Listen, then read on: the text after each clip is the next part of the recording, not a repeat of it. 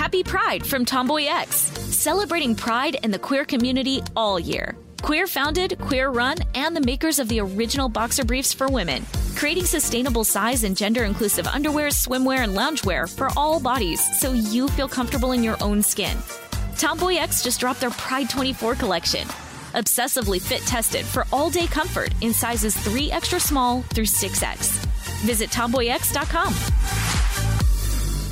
I'm Tracy from Stuff You Missed in History class. Are you a small business owner or even someone who dreams of entrepreneurship? Then check out Season 2 of Mind the Business, Small Business Success Stories from iHeart Podcasts and Intuit QuickBooks. Join hosts Austin Hankwitz and Janice Torres as they interview entrepreneurs sharing insights around starting and nurturing a small business. You won't want to miss these inspiring stories of entrepreneurship and discovering ways to business differently so you can too.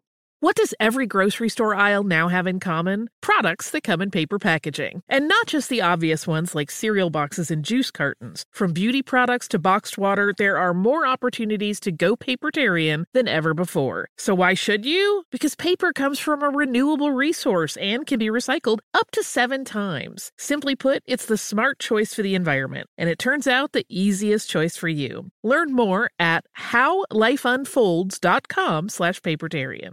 Planning your next trip? Choice Hotels' family of 22 brands has over 7,400 locations and the perfect hotel for any traveler you want to be. Like a Cambria hotel serving up locally inspired craft cocktails for all my folks who maybe want to meet up and talk about Mad Royals. Check into a Radisson hotel with flexible workspaces for you strivers who listen during business travel. Or a Comfort hotel with free hot breakfast, family-friendly pools, and big spacious rooms for the parents who listen with their kids and need a little retreat. What are you waiting for? Join Choice Privileges and start earning points toward your next stay. Find a stay for any you when you book direct at choicehotels.com, where travels come true.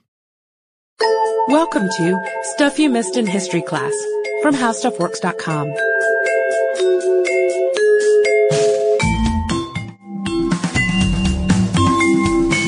Hello and welcome to the podcast. I'm Deblina Chakraborty. And I'm Sarah Dowdy. And Sarah and I have been talking a lot this month, since it's Women's History Month, about real-life Amazons. And it's interesting, but when you're talking about female warriors, Joan of Arc is one who always comes up. She's kind of the big name among female warriors. Absolutely. And in case you're not familiar, Joan of Arc, of course, is a national heroine in France for leading an army to several victories during the 100 Years' War, and she's also a Catholic saint. She's had movies made about her, books written about her. She's uber famous. Way up there. But it's interesting, she's so famous that a lot of female warriors since then have been compared to her, and they've even earned the Joan of Arc nickname, attached to whatever country they're from. There are quite a few of them, actually. Yeah, for example, Augustina de Aragon is called Spanish Joan of Arc, and there's also a Vietnamese Joan of Arc. I think you guys have touched on her before. Yeah, and if I remember correctly, I'm pretty sure she predates Joan of Arc, which makes that kind of a strange title that you're getting that nickname after the fact, but whatever. What are you going to do? But this is all just to kind of set up today's episode, which is about India's Joan of Arc, a woman named Lakshmi Bai. Now, Lakshmi Bai, who is also known as the Rani of Jhansi, she became famous for her role in the Indian Mutiny of 1857, which is sometimes thought of as India's first war of independence, from the British, of course. And her life is uniquely wrapped up in all the factors that led to this rebellion, so that's kind of why we wanted to focus on her out of all these other Joan of Arcs today. Well, yeah, and I mean, another interesting fact about her is she's still quite important in modern India. She's considered a national heroine, and there are statues of her. Her story is told in things like novels and movies and ballads, just like Joan of Arc. I mean, how about that? Illustrated comics. I mean, she's a well-known figure. Yeah, I think Prime Minister Indira Gandhi even appeared as Lakshmi Bai in a political commercial in the 1980s. So she's kind of all over the place, all sort of different facets of popular culture, and her story has become the stuff of legend. And as we know with legends, a lot of times once history becomes legend, we sort of get a little murky on what's fact and what's fiction. So that's what we're going to look at today. We're just really going to consider who is Lakshmi Bai, what are the real facts about her, and why is she alternately known as India's Joan of Arc and India's Jezebel, depending on who you ask. Yeah, bet y'all didn't see that one coming. So we're going to start start at the beginning, talk a little bit about her childhood, because it really lays a pretty strong groundwork for the woman she becomes. She was born November 19th, 1827, to a Brahmin family in Benares, which is in northern India. And it was a good family. It was even maybe a prominent family, but they didn't really have that much money, it seems. According to Rainier Jaros's biography, The Rani of Jhansi, Rebel Against Will, they didn't have that much money because her parents had left their home in Maharashtra in central India in exile because the ruler there was banished by the British. So while they had been high-ranking and while her father had been high-ranking, he might have had a little trouble reestablishing himself in a new part of the country and never really attained that high of an income. Yeah, so that just kind of sets up her family for you, but Lakshmi Bai's original name was Monikarnika, and her parents called her Manu. Now, Manu's childhood was kind of unique for a little girl growing up in India around that time, and that's mainly because her mom, Bhagirathi, passed away when she was about 4 years old, and her dad, Morapant Thambe, remained a widower for more than a decade. So really no big conservative corrective influence, that female influence in her life, who would have put her on the path to, I guess, a more feminine upbringing. Yeah, no one there telling her to stand up straight and behave, it seems. And she was naturally feisty. She was kind of a little tomboy, and because she didn't have this female influence in her life, she got to stay that way. She was allowed to stay that way. And some sources say that it was her dad who was actively encouraging that tomboyish behavior in her. You know, he was teaching her how to do things like ride horses and how to fence and shoot, and that was all part of her education. Other sources, such as Jaros, suggest that her father really, he just might have not been in the picture enough to be that closely watching her education. Yeah, so she got to kind of run free Let and her run do whatever wild, she wanted. So what is known about her, though, regardless of what really happened, is that she became a very skilled rider and learned how to use weapons, and most likely did this before she got married, because it would have been very inappropriate for a woman who was a traditional Maharaja's wife to do these things, especially because she, quote, rode a horse like a man. In addition to these manly skills, she also learned to read and write, which was still kind of unusual for girls around that time. Yeah, so, you know, she comes out of this a young girl with unusual talents, and it seems like maybe some of this stuff would even dissuade potential suitors, but she does get married in 1842. She's about 15 years old, and she becomes the second wife of Gangadhar Rao Newalkar, who is a lot older than her. He's childless, but he is the Maharaja of Jhansi, which is a principality about 250 miles southeast of Delhi. And just to give you a little background on terms we're going to be using, because I think from here on out we're pretty much going to be calling her the Rani. A Raja in India is a prince or a king of a particular area, and his wife is known as a Rani. So she's a queen or a princess. It's interesting that you mention that about how her behavior might dissuade potential suitors, because it's not really clear how the match between these two occurred. They're such an odd couple. They really are, and her family really wasn't that wealthy. But here's one theory that's out there about why the Raja picked her. Apparently, he had a tendency to cross-dress, sometimes for theater roles when he played female roles, but sometimes not. Sometimes he would just wear women's jewelry around and stuff like that. And since this was rather widely known at the time, it's suggested that this may have limited his choices in second brides somewhat. So he may have had to settle for this noble but not particularly well-off bride.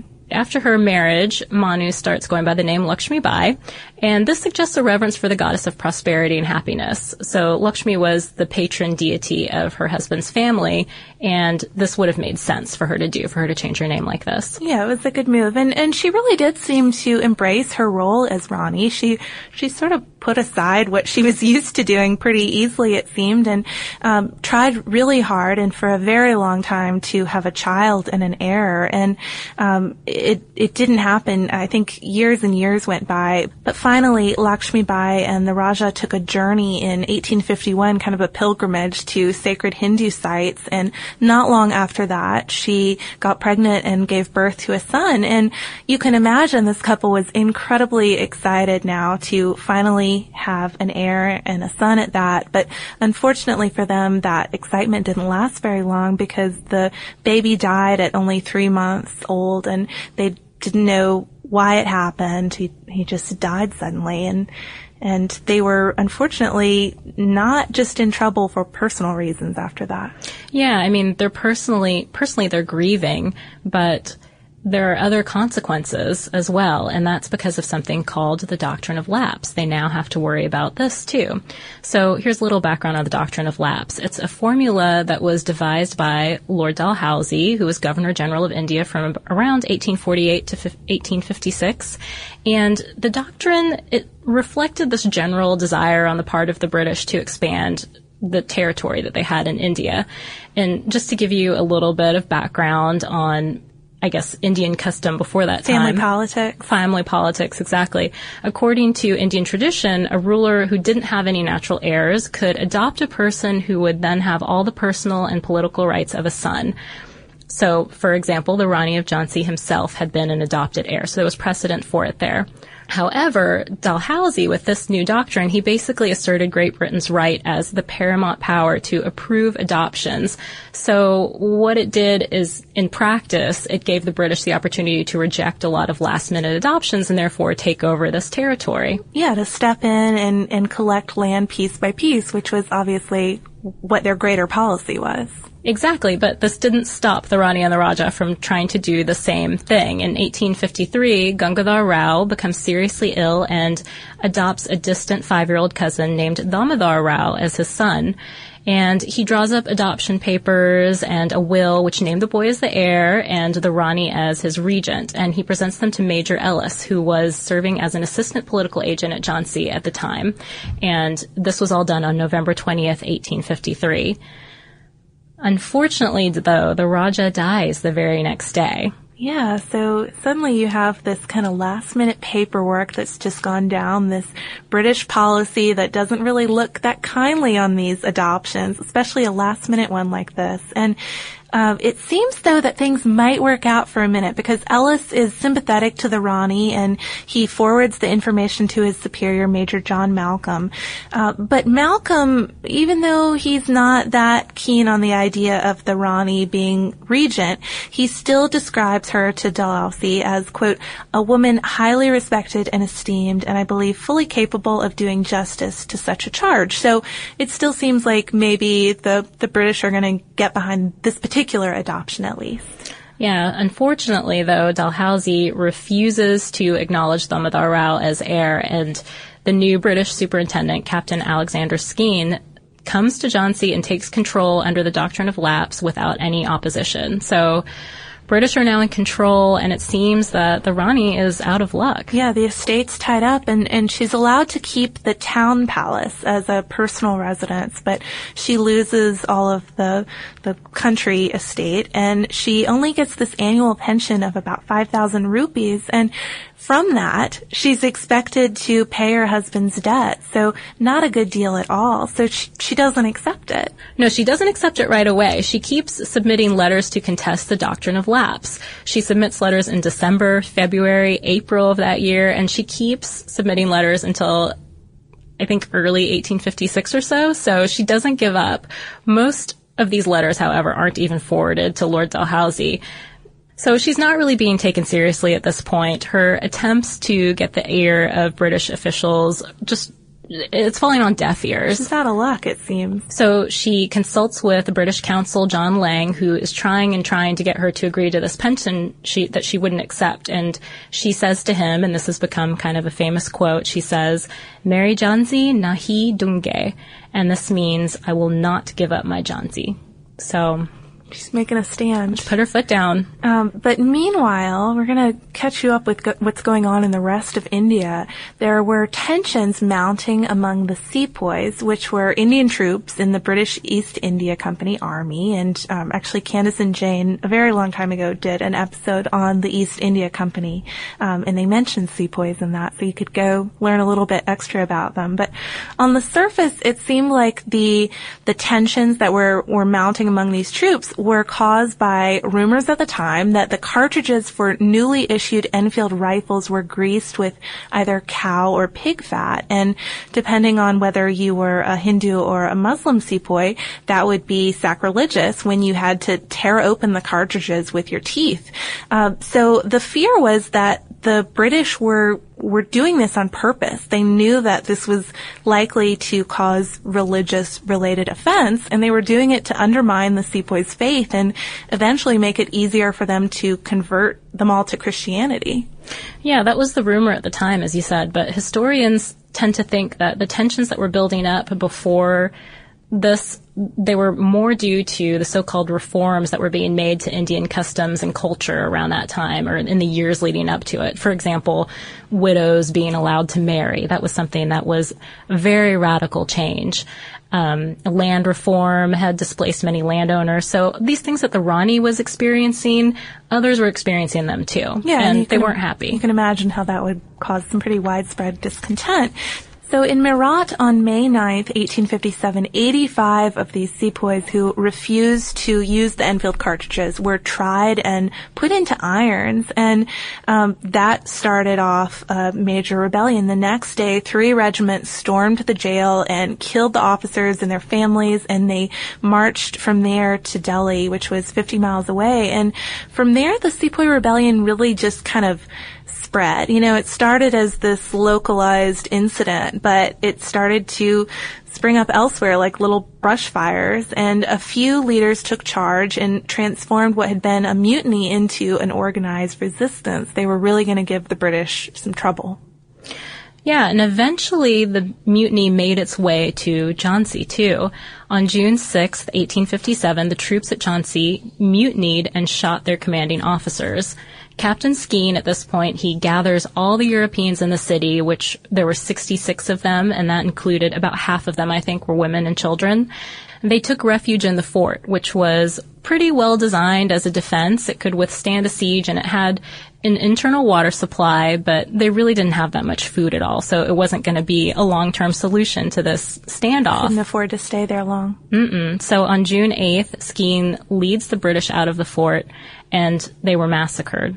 By June 12th, the mutineers had left Jhansi for Delhi. So a bad situation. A very bad situation. And considering how unhappy the Rani had been with the government, many British people believed that she was behind the mutiny. Yeah, but there was never any real proof from this, and as we're going to see, it certainly did not benefit her in any way, but still people were suspicious. This is where the Jezebel part of the title comes from.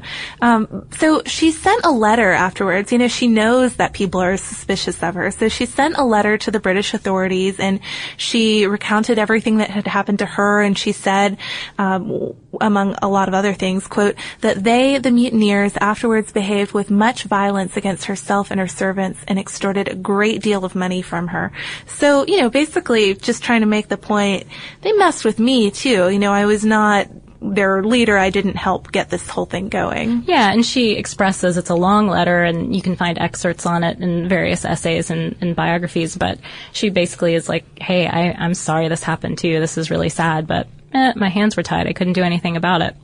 She sends another letter later saying that there was anarchy in Jhansi, and she asked for orders from the British, and they issued a proclamation authorizing the Rani to manage the district until they could send soldiers there to restore order. And I was really surprised by this part, because up until now, you know, the British have been trying to strip her of any power she had, and here they are authorizing her to raise an army.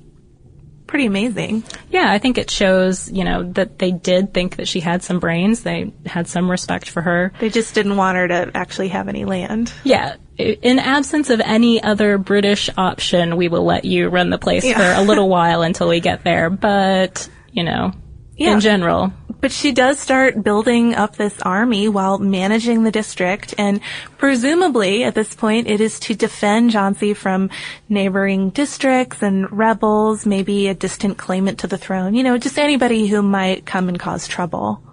Yeah, and according to military history, some of her troops included mutineers from the former Jhansi garrison, which is kind of suspicious, I guess. Yeah. Probably didn't help her cause in trying to convince people that she wasn't responsible for the mutiny. Distance herself from them. Right. Then Jarosh also says that her army included some women too, and that this was an indicator of how devoted and loyal her subjects were to her because they were willing to cast aside tradition to fight with her. Yeah, but, speaking of tradition, we need to mention the appearance of this woman too and her mannerisms, because she cut quite a figure, to say the least. She's been described as being fair and handsome, even though, according to most of the British men who described her, her face was a little on the round side. But she, quote, had a noble presence and figure and a stern expression. And instead of following the traditional customs of widows at the time and dressing all in white and not wearing any jewelry, she came out wearing men's clothes sometimes, this coat of dark blue, a beautiful turban on her head, and this embroidered cloth around her waist, and a jeweled sword.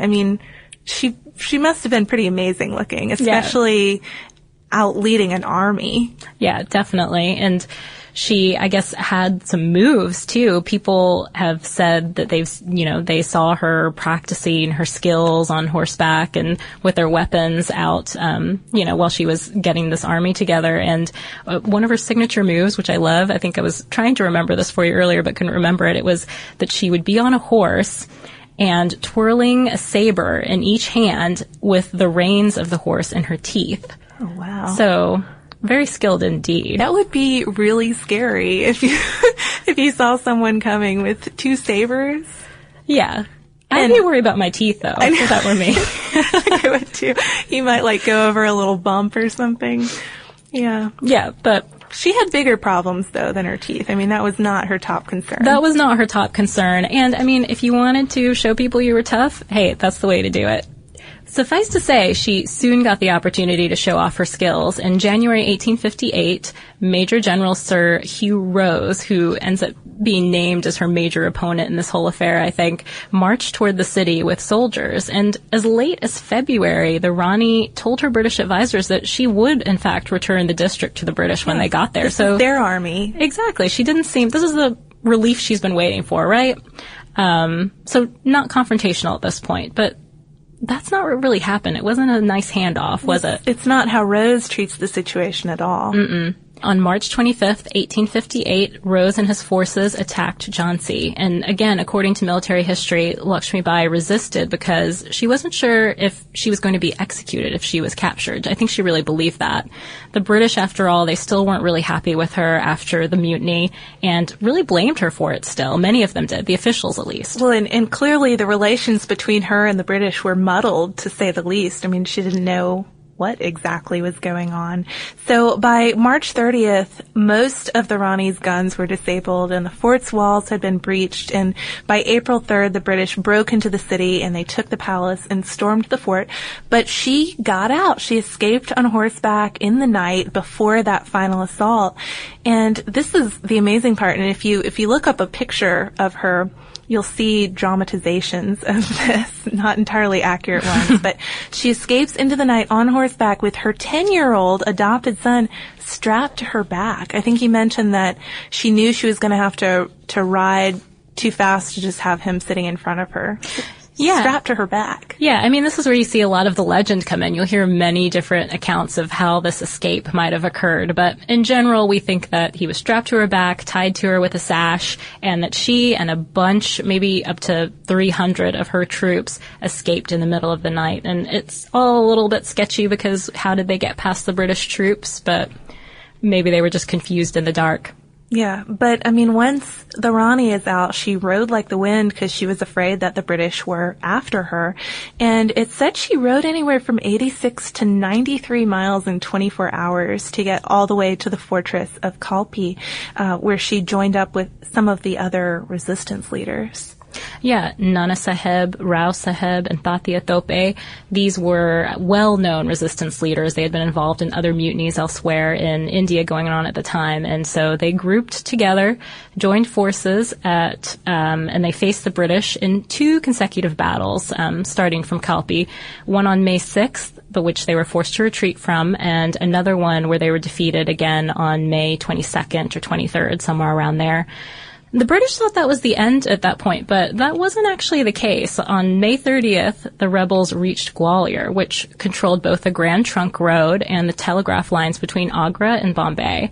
There they met Joyaji Rao Scindia, the Maharaja of Gwalior, and he was a British loyalist and actually tried to stop them at this point. He tried to kind of push the rebels back and not let them in, but his troops ended up switching sides, and he had to flee to Agra. So at this point, the rebels have control of Gwalior. Yeah, a pretty big bunch of them, too, by now. Mm-hmm.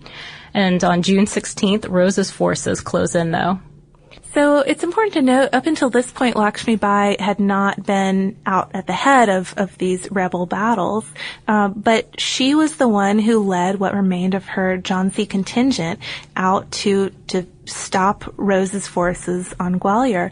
She went out to battle dressed in male clothing. She had on the red uniform of a cavalry officer. She was wearing a white turban over her short hair. She really cut quite an inspiring figure. But during the battle, she was shot from her horse and killed. And it's believed that she was cremated really soon after that because she was terrified that her body would fall into British hands and not be treated respectfully. And after her death, Gwalior fell pretty soon after that, and the organized rebellion really fizzled out. And even though Lakshmi Bai herself did not really win any of these battles, it seems like her personality and her bravery really left a big impression on people. Yeah, it's really that, I think, as you mentioned, her personality that's really made her a symbol of the fight for Indian independence. And at the time, I think it was sort of true as well. I mean, British newspapers proclaimed Lakshmi Bai the Jezebel of India, but even Sir Hugh Rose, her big rival in this whole battle, compared his fallen adversary to Joan of Arc. So that's, maybe one of the first places that we see that. And he reported her death to William Augustus, Duke of Cumberland, in this way. He said, "The Rani is remarkable for her bravery, cleverness, and perseverance. Her generosity to her subordinates was unbounded. These qualities, combined with her rank, rendered her the most dangerous of all rebel leaders." And I think that's interesting, and I mentioned this a minute ago when we were talking about how strange it is that they gave her permission to raise an army in the first place, but that they would be so disrespectful of her claims, yet so admiring of her personality and her capability. I just think it's, I don't know, it's sad. Yeah, it's a huge contradiction. But I think we see that a lot throughout women's history. And Rose had more praise for her, maybe somewhat dubious praise, I guess, depending on how you like to study your women's history. He said, "Although she was a lady, she was the bravest and best military leader of the rebels, a man among the mutineers."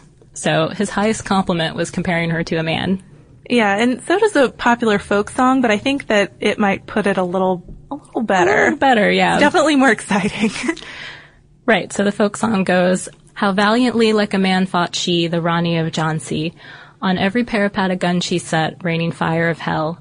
How well like a man fought the Rani of Jhansi, how valiantly and well." So I think that's a good way to finish off the story of Lakshmi Bai. Raining fire of hell. Raining fire of hell. Okay, maybe not. Thanks, Sarah. Good point. Sorry. But if this story of a female warrior, a real-life Amazon, didn't do it for you, we're thinking of doing another episode soon, as you may have guessed from, as we mentioned, our Facebook post. Maybe a list.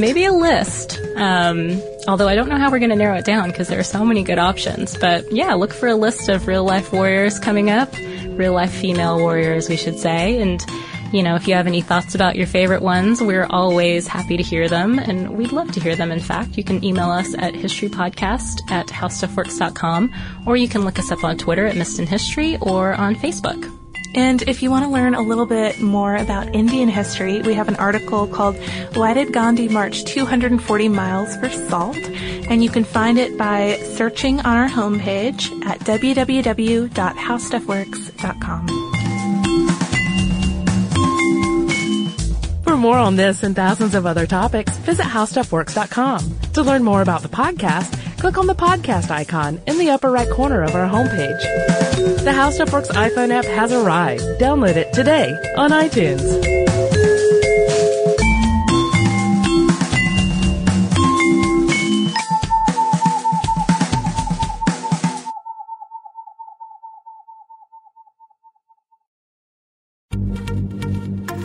Happy Pride from Tomboy X, celebrating pride and the queer community all year. Queer founded, queer run, and the makers of the original boxer briefs for women, creating sustainable size and gender inclusive underwear, swimwear, and loungewear for all bodies so you feel comfortable in your own skin.